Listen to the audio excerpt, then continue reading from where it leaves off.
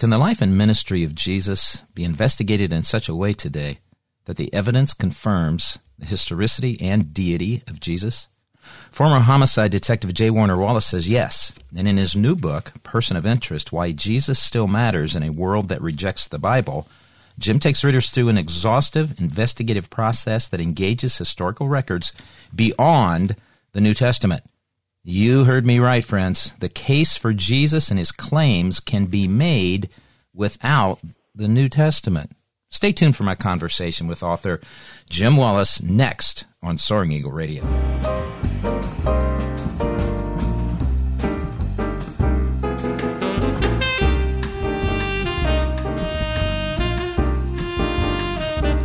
And now, here's Dr. Mike.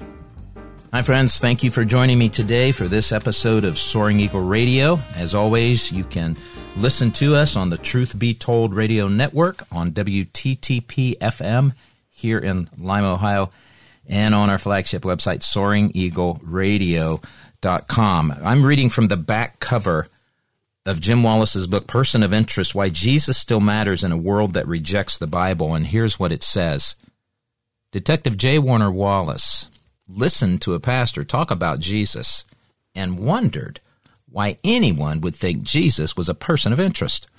Wallace was skeptical of the Bible, but he'd investigated several no-body missing person cases in which there was no crime scene, no physical evidence, and no victim's body.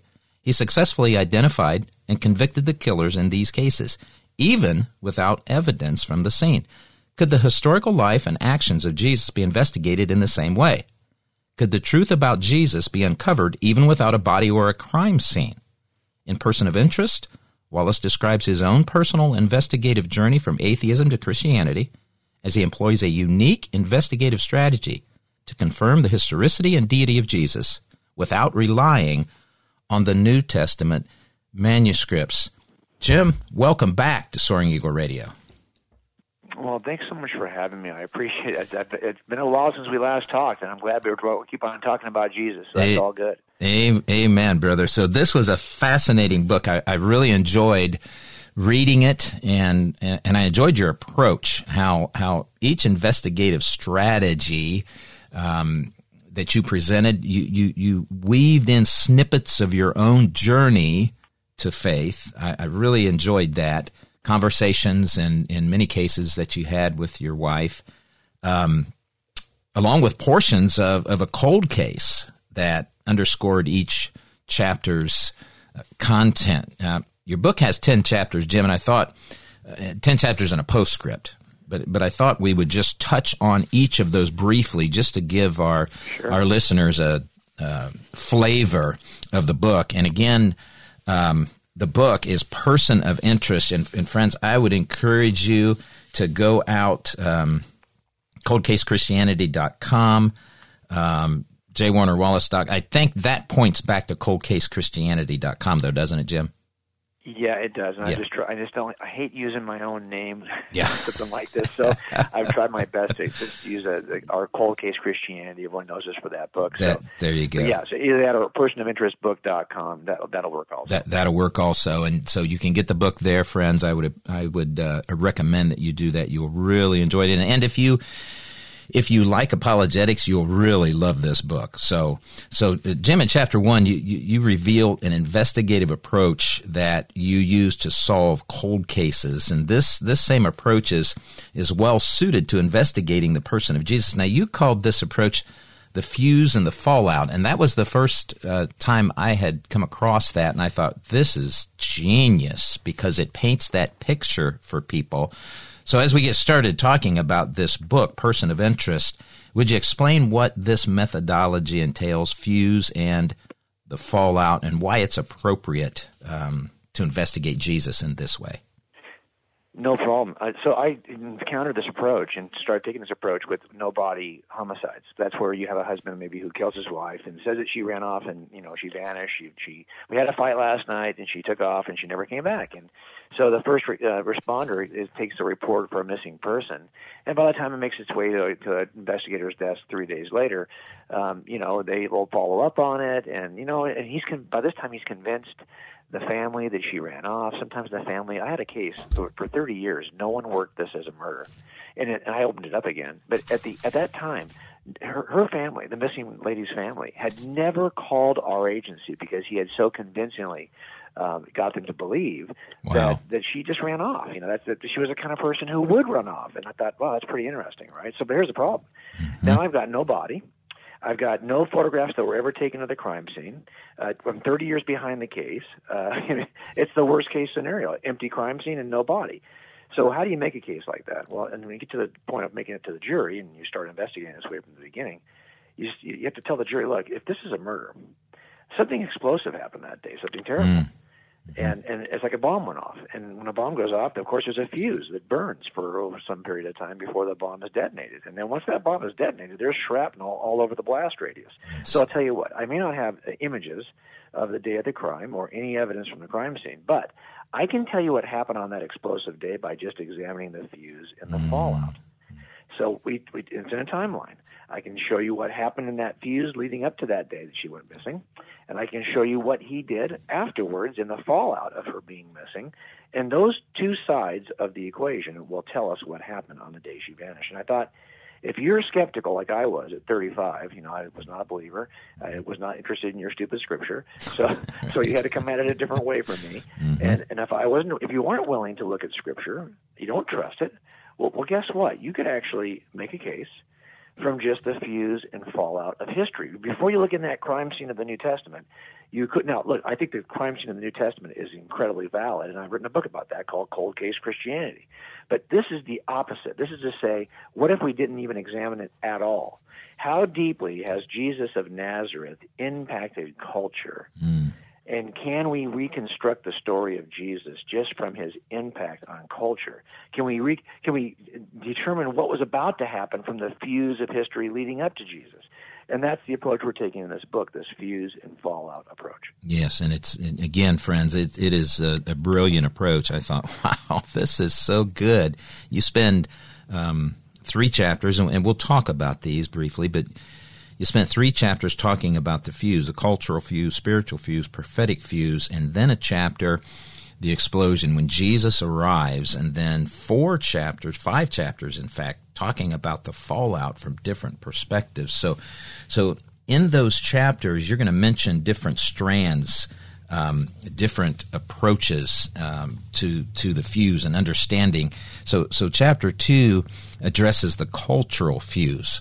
So the question there that readers will have is how does understanding the culture before and at the time of Jesus assist someone in building evidence toward a conclusion? Yeah, so look, we're looking at fuse, right? We're looking at those things that are leading up to the actual event. And if we weren't sure what that event was, we do know this. Our calendars change, and there's something we call the first century, even though it isn't the first century in which humans ever lived. But we call it the first century for a reason. Well, why? Well, we have to look at what's happening in the first century that might cause this great division of the calendar into the common era. So what I would do is I would simply say, look, some things are happening culturally. You've got empires rising and falling. You've got wars being waged. You've got technologies being developed. And by the way, if Jesus appears any earlier in that historic timeline, the story of Jesus is much harder to communicate. So if we're still using cuneiforms and pictographs on clay, well, it's kind of hard to have the depth of communicative ability with cuneiforms and pictographs. It'd be hard to describe, for example, a Sermon on the Mount using just pictographs. And in clay, it wouldn't last very long anyway. But by the time we get to the first century, you now have a Roman Empire that has distributed and has kind of standardized the Etruscan alphabet, has kind of standardized a common Greek language that was used for trade, and now is using papyrus in such a way that these things can be recorded with lasting power. Not only that, you have an infrastructure of roads, tunnels, bridges, postal service, and the ability to move on those roads that was unprecedented. And even if you had good roads, for example, in Persia, which they did, they were limited to the region of Persia. But by the time the Roman Empire is in place, in that 200-year period of time called the Pax Romana, in which all resources are not being spent on war because we're in a peacetime, a unique 200-year period of peace, that now those resources can be spent on the infrastructure. So now you can develop the very roads that Paul is going to walk, which were not even available to him a couple of centuries earlier. So what we're doing here is we're seeing that there is a window of opportunity, so that if an idea is presented in this window, it now has legs in a way that it didn't before. And that's why tracing the fuse will give you, and I'll show you, this is really hard, and you know this is hard to describe, and that's why I have 400 illustrations in the book. Yes. Because I want you to see the fuse, and I want you to see the windows of opportunity in the timeline. But once you see them, I'm going to tell you it's hard to unsee them. And you look at that timeline and you just think, wow, yeah, this is what Paul is talking about when he's talking about Jesus arriving in the fullness of time. That fullness is really largely about the way that both the spiritual, the prophetic, and the cultural fuse are aligning in a very special way. Yes, yeah. I thought that was a very good strategy to include all of those illustrations. It really cements the truths that you present in a reader's mind. So, yeah, I agree with that. Chapter 3, Jim, you talk about the spiritual fuse. Here you discuss mythology, of all things, mythology. And I thought, well, here's his apologetics expertise coming to the forefront here, discussing mythology, because in my experience has been, in most instances, detractors or unbelievers try to use mythology to undermine Christ. Here, That's right. You turned that around. The common God instinct, I think that's the phrase you use, the God instinct, observable in all people groups, and some of the common characteristics concerning God that are shared by all people. You touch on some of those things, and you also answer some of the most common objections. So, and those let me just give a couple of those, Jim, and I'll let you comment.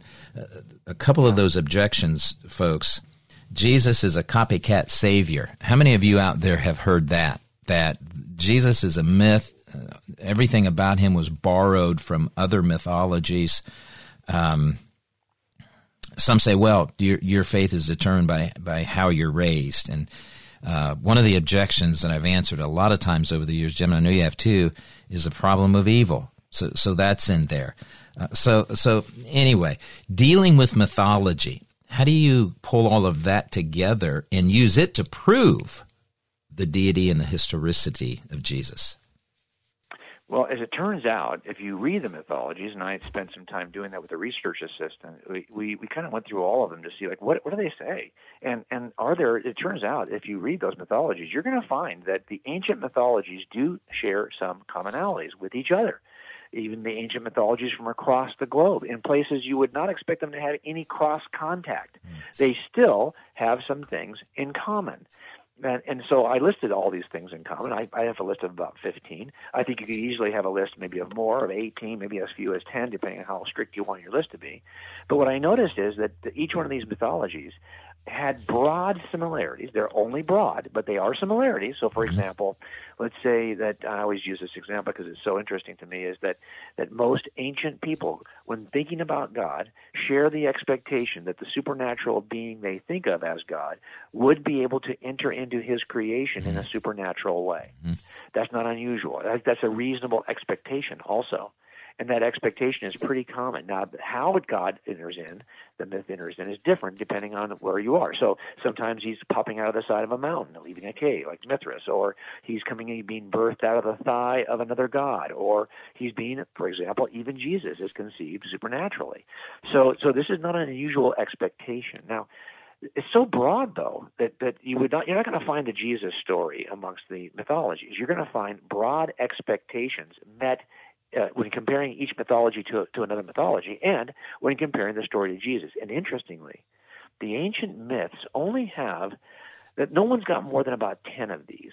No ancient myth possesses more than about 10 of the common expectations, and each one is different. I've got a chart in the book that shows which possess what. And then some of them possess as few as 6 attributes. So anywhere from 6 to 10 of these attributes a deity will typically possess.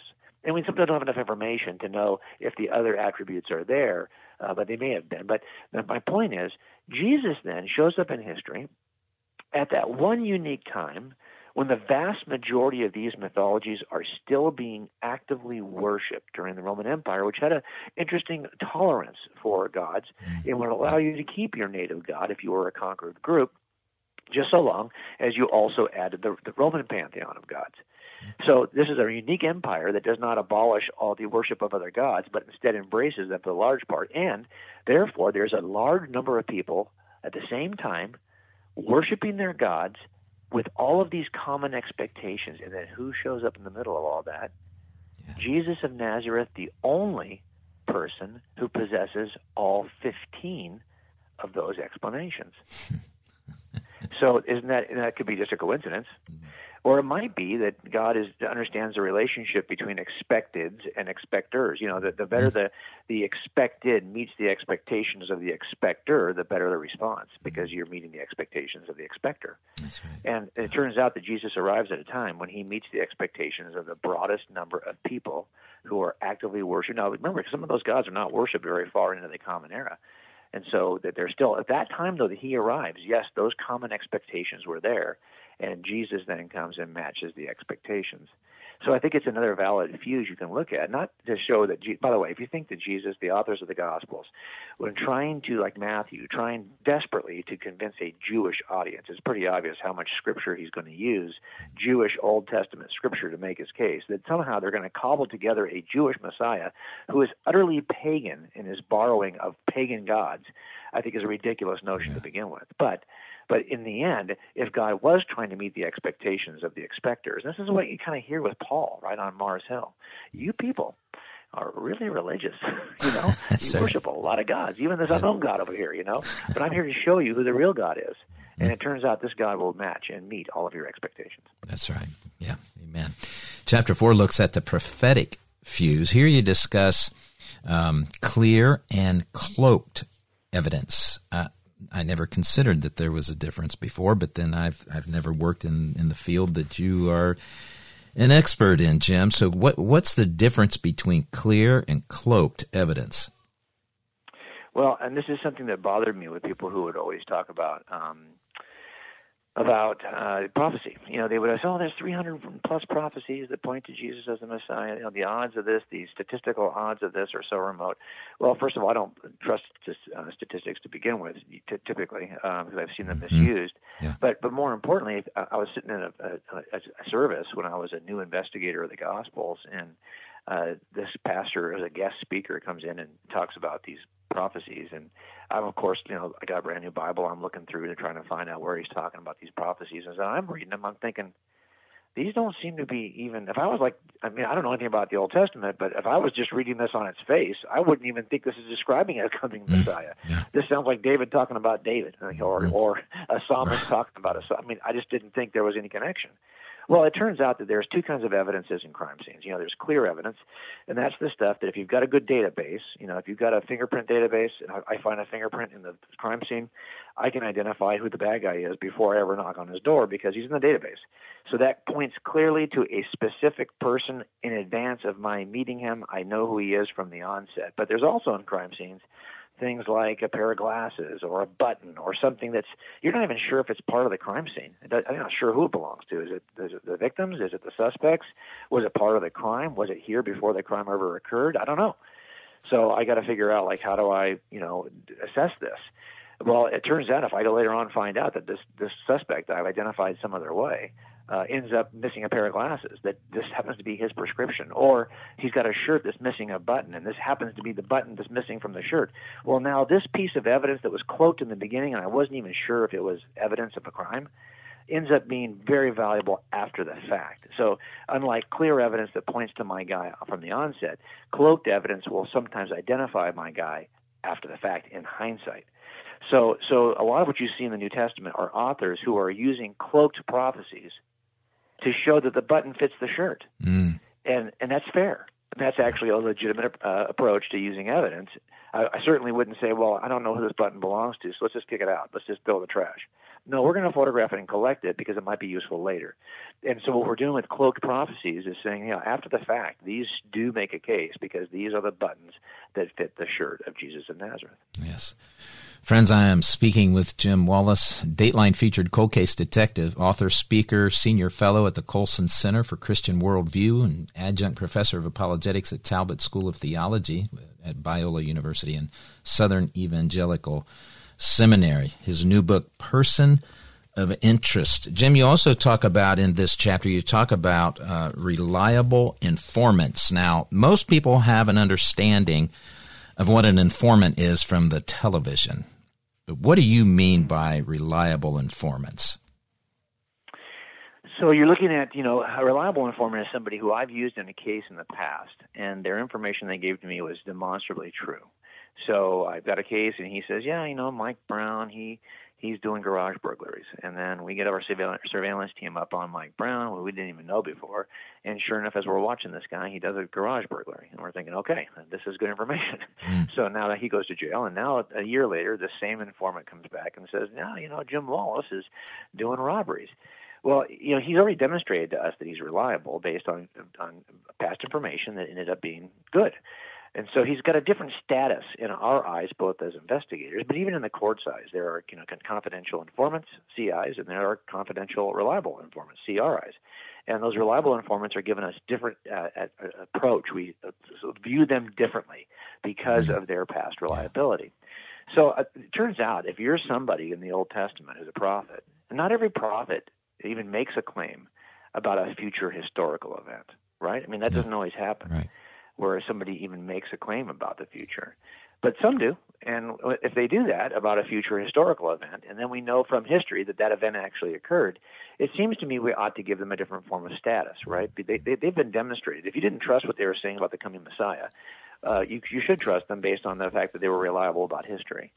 And so I've listed those separately. And what I'm trying to show is, in this book, and I'm really trying to look at the stuff that's kind of hiding in plain sight, because I've read a lot of different descriptions about prophecy and about the prophets, but it seems to me as an investigator there should be certain categories of informants, and there should be certain categories of prophets.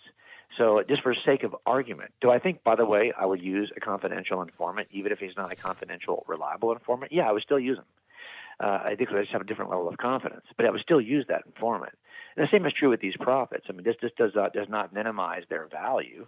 I'm just suggesting that if you were going to make an argument and you had somebody who was more skeptical about this, well, then limit your argument to the reliable informants who are telling you something that's clear rather than cloaked. And it turns out if all you did was look at the clearest messianic prophecies from only the reliable informants, there's only a handful of those, then you're still stuck with Jesus. I mean, no matter how you cut the Jesus pie, you're kind of still stuck with Jesus. So I think in the end, the strength of that case, and what I try to do in the book is to make it visual so you can see in the timeline when the prophecies are being made. Now, I did that.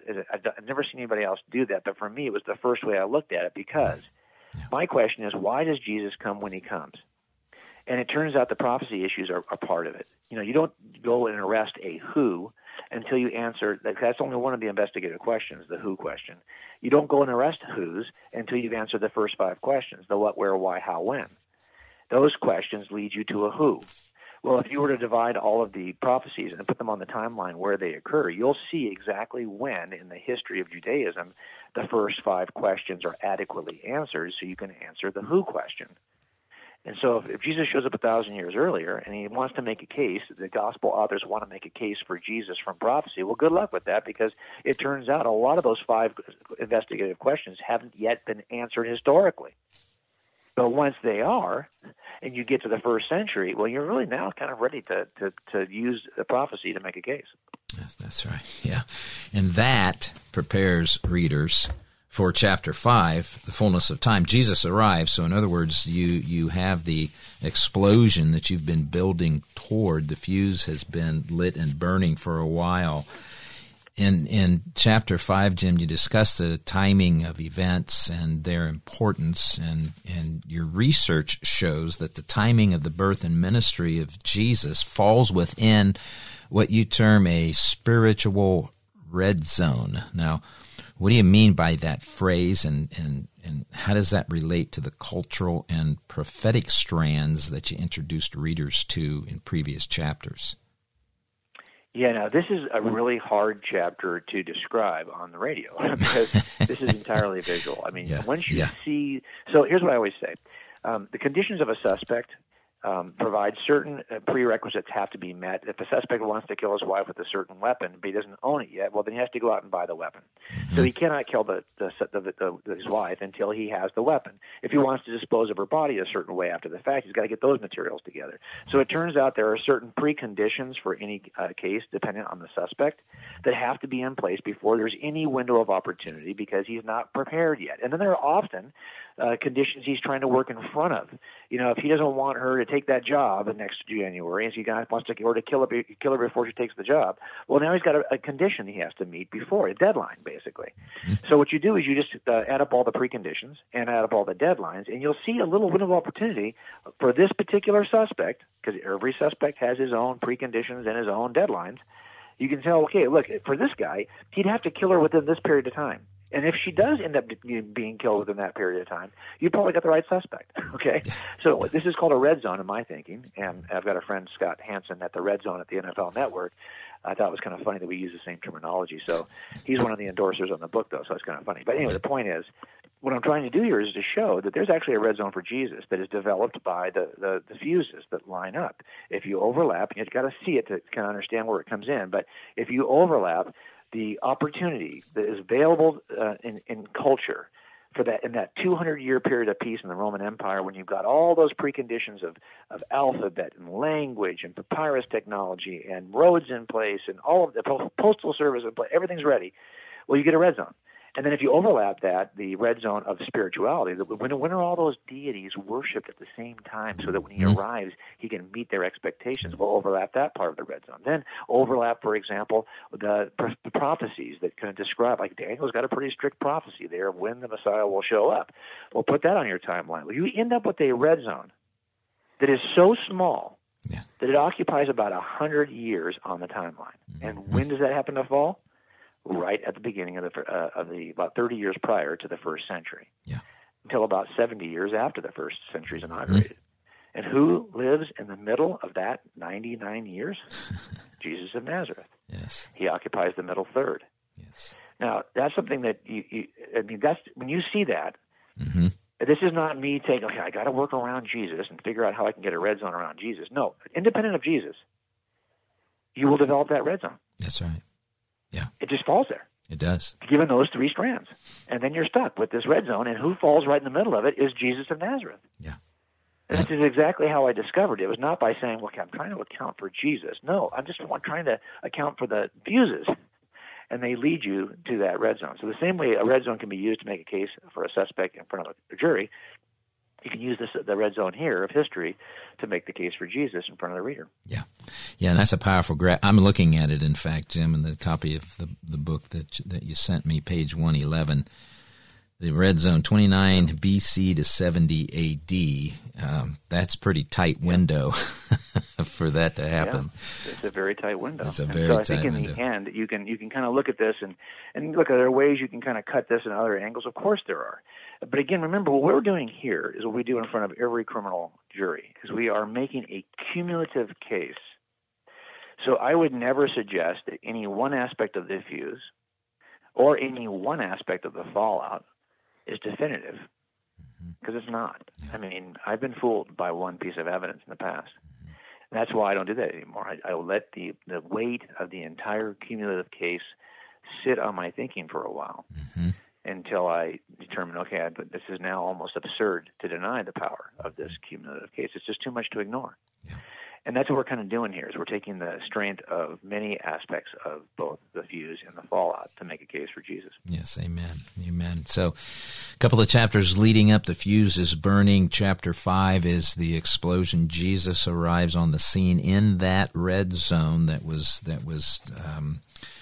formed by taking all of the evidence into consideration. And so you move on from there, chapter 6, and you begin to examine the historical fallout. So after the explosion, what fallout is observable after the birth, the ministry of Jesus? And in that chapter, you present evidence from 3 different groups, which I thought was very wise. First group, Christians who liked Jesus. Second group, non-Christians who liked Jesus. And third group, non-Christians who disliked Jesus. So what can people determine from an objective look at the evidence from those groups? Well, a lot of this came out of my own experience as a kid, as a high schooler, when Elvis Presley died, right? Because I've always been amazed at the interest in Elvis. Now, maybe it's waning because, let's face it, that generation is getting older. But most people recognize that Elvis was somebody at one time. And it turns out that more books, I can't believe how many books have been written about Elvis. I mean, every year since he died, it's been 40 years, I think now, more than 40 years. Every year since he died, there's been at least 1 to 4 books written about the life of Elvis. Can you imagine? Well, it's because of who he was. At the time, he held so many records.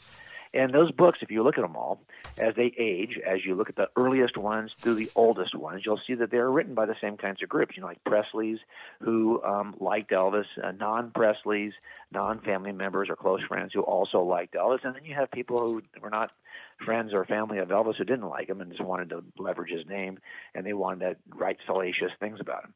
Okay, so you have those 3 groups of Elvis books. Well, the same kind of thing happens with Jesus. And so you have the church fathers, for example, who are Christians who like Jesus. And you can see what they say about him. And the first, if you said, okay, I don't trust what becomes of Christianity once it becomes the religion of the Roman Empire because power corrupts and blah, blah, blah. Okay, fine. So let's take a look at what is being written about Jesus in the 320 years before it becomes the religion of the empire. And during that time, there was a period of several periods of persecution or pressure or intolerance toward Christians. And so much, in fact, that there had to be an edict in Milan that basically said, hey, stop the hostility against Christians and stop stealing their property. And then eventually it was an edict in Thessalonica that says that it's the religion of the empire. Okay, so if you go before that, you will see that there are Christians who like Jesus, the church fathers, and you can reconstruct the story of Jesus just from the church fathers. Now, to the degree to which you can do it, I think has been overstated in some apologetics books, and I've never tried to do that. But here, I'm just going to show you what you can reconstruct, and you'll see this in our case notes for this book.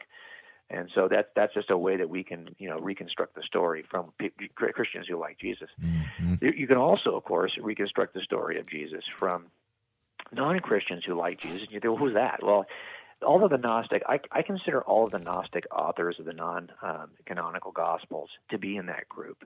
It's not as though you could call them Christians based on their beliefs about what it is that saves you, the identity of Jesus, some of the basic doctrinal beliefs that Christians hold, that the church fathers held, are not held by the Gnostic authors. In fact, that's why you have so many church fathers who write things about the Gnostic authors and try to dispel those lies.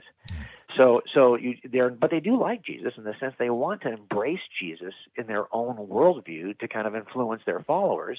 They want to co-opt the force and power of Jesus and his teaching to create systems of their own featuring Jesus. And so they fall in this category of non-Christians who like Jesus. Now, of course, there's also a bunch of either Greek or Roman or Egyptian or Persian or Jewish writers in the first 3 to 4 centuries that are not Christians, and they don't like Jesus, and they will tell you that pretty quickly. Those voices on ancient manuscripts are pretty derogatory. They're often persecuting the followers of Jesus. So the point is, those 3 groups, you can reconstruct the story of Jesus. Now, this is not to say that those are primary documents, because of course they're not. But here's what's interesting. Jesus caused a fuss. And unlike other people in the first century who lived, there's not near as much written about Nero in the first 4 centuries as there is about Jesus. Yeah. Now, why? Mm-hmm. What is it about Jesus that causes the big fuss? So I think that's what's interesting about the Jesus story, again, is that it's not just that he has impact, that you can reconstruct the story from the impact. And as a matter of fact, if you were to go into further out in the literature, you'll see that so many classic books are written by Christians about Jesus, and that more books have been written about Jesus as an historical figure than any other historical figure in the history of figures. And this is true based on databases in the National Archive, the Library of Congress, which is supposed to be the largest collection of volumes of books. And then you also can just do it on a basic internet search, which is much more global, like Google Books.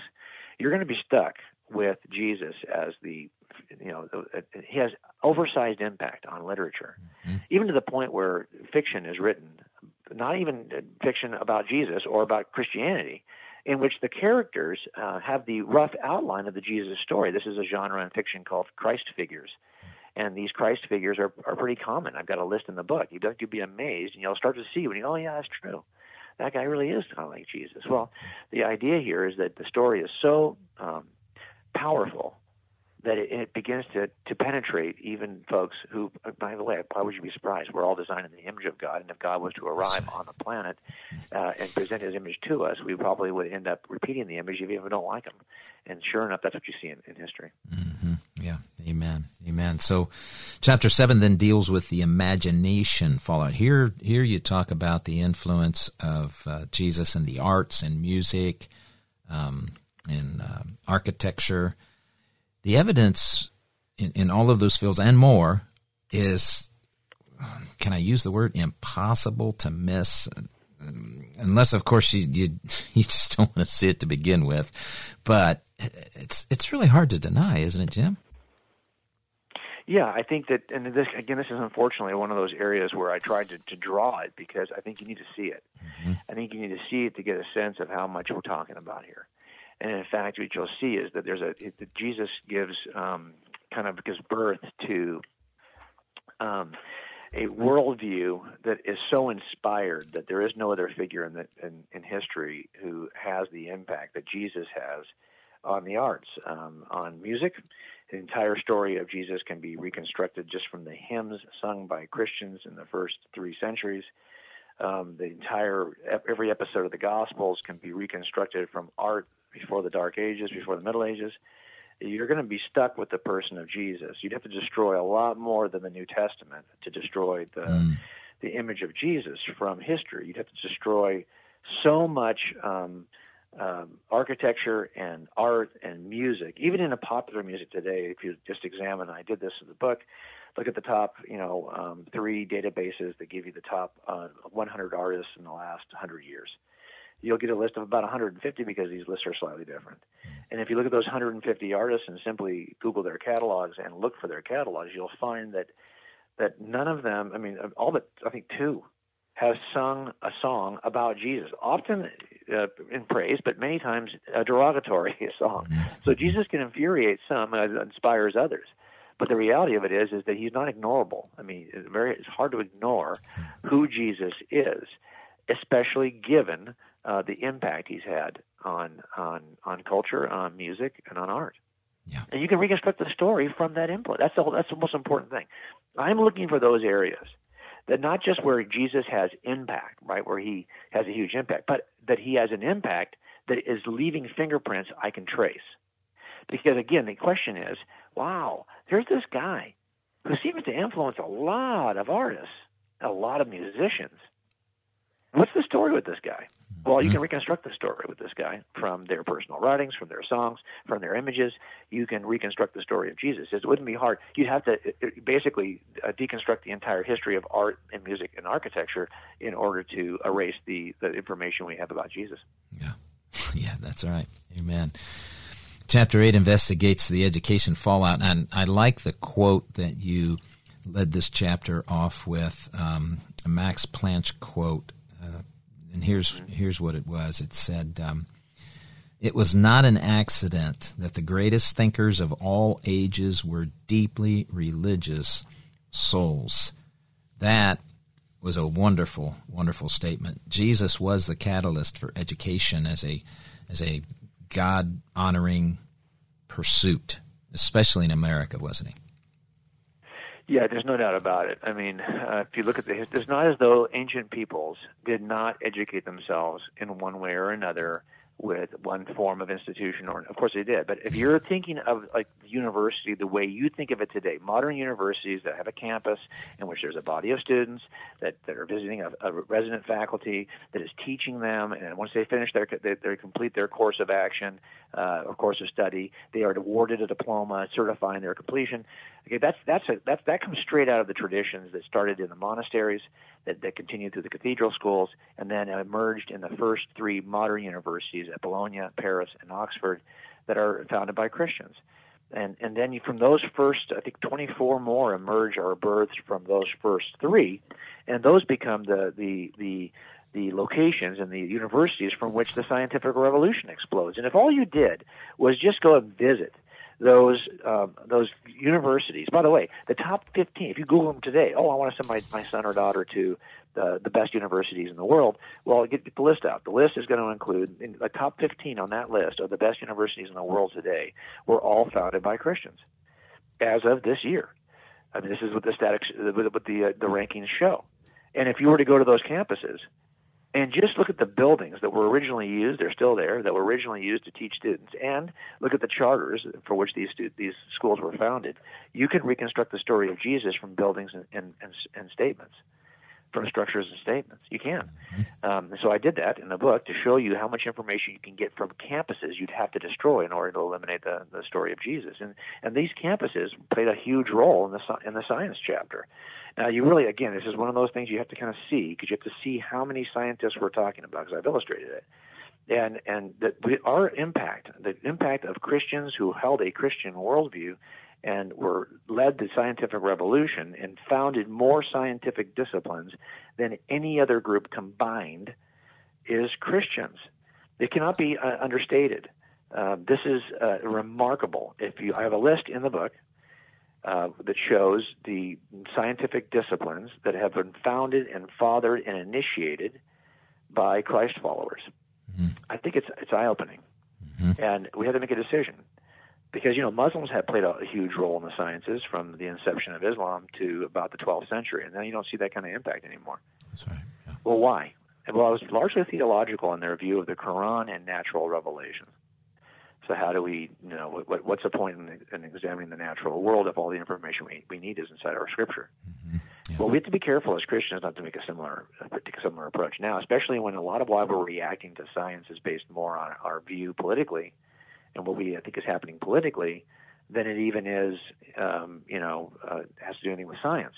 Let's just be careful and not allow ourselves to slip out of that position of prominence that we've held for so many years. And by the way, if all you had were the personal journals of the top historic scientists in the history of science, they write about Jesus.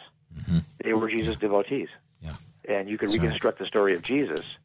If you wonder what inspired these men mm-hmm. and women, that's right. You could find that out in their personal journals, and you would then again recapture all of the data you need to know about Jesus. So you would at least know what it is that is a catalyst for the sciences. Yes, yeah.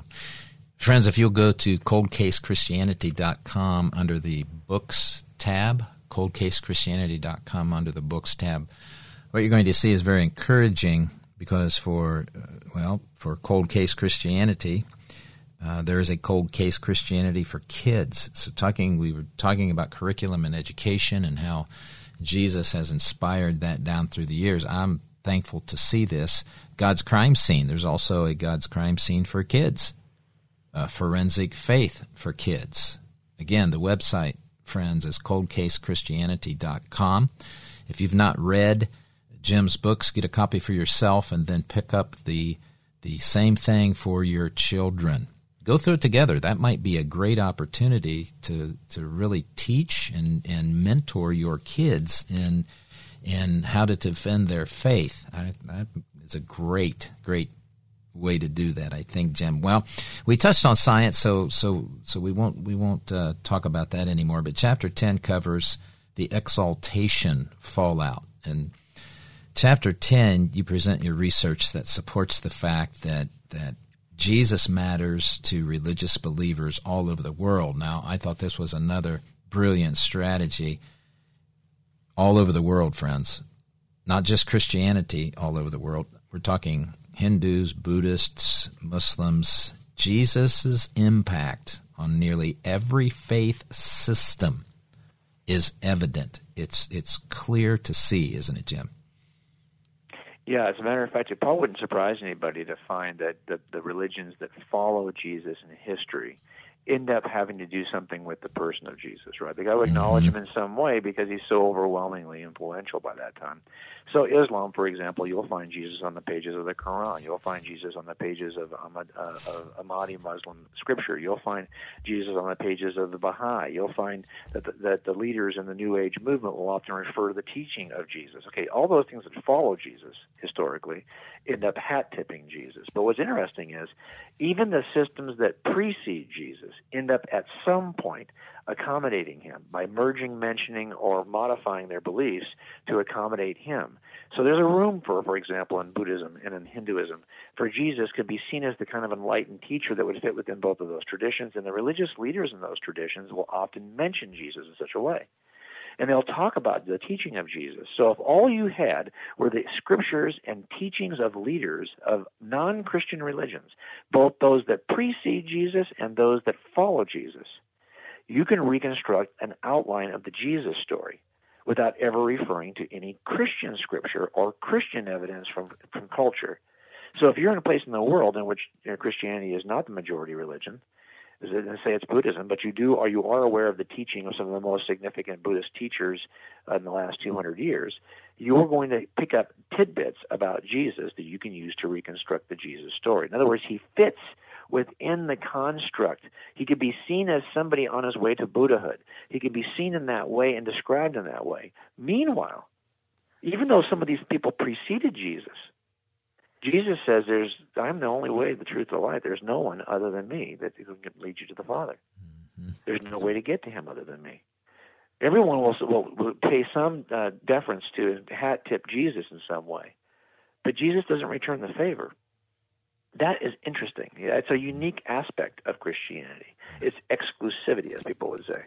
But just be aware of the fact that when you work a case and you have like multiple suspects, and I've had cases where I've had 8 suspects for one woman's murder. And when I first started, I'm like, wow, they all look pretty good. And then you start working them down, and you realize, okay, well, one guy's going to emerge with the unique opportunity, the unique window in which he can work, the unique ability to make that weapon, the unique anger that he held against that woman, the unique set of circumstances. He'll stand out from the rest. That's right. And that he's exclusive in that way.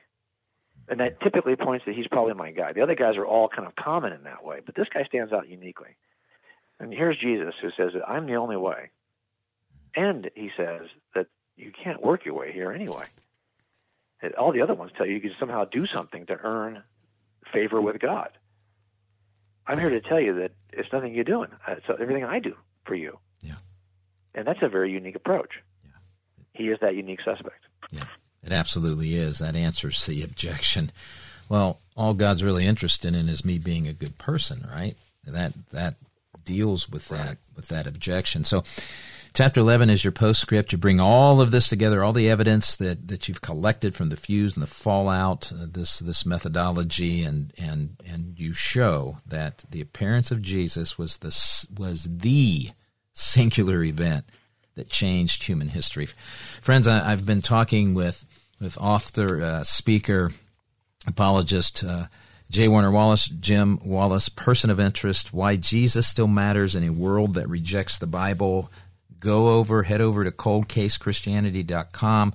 Lots of videos, podcasts, books, curriculum, and more. Personofinterestbook.com will also get you to your favorite book retailer where you can pick up a copy of Person of Interest. Jim, it's been a pleasure and a blessing to chat with you again, brother. Thank you so much for joining me. Thanks so much for having me. Yeah, I really appreciate it. I was looking forward to this interview. Thanks so much for having me. Yep, you're very welcome, brother. That's all we've got in this episode, folks. Please share this with your friends. Tell others to go out and get the book. You won't be sorry. God bless you guys. See you next time. Thank you for joining me today for this episode. Soaring Eagle Radio is a broadcast ministry of the Transforming Word Ministries. You may send correspondence or support donations to Dr. Mike Spaulding, P.O. Box 3007, Elida, E-L-I-D-A, Ohio 45807. Again, Dr. Mike Spaulding, P.O. Box 3007, Elida, E-L-I-D-A, Ohio 45807. You may also email me at the following email address, drmichaelspaulding@gmail.com. Again, drmichaelspaulding@gmail.com. Until next time, friends, may the grace and peace of the Lord Jesus Christ be multiplied to you.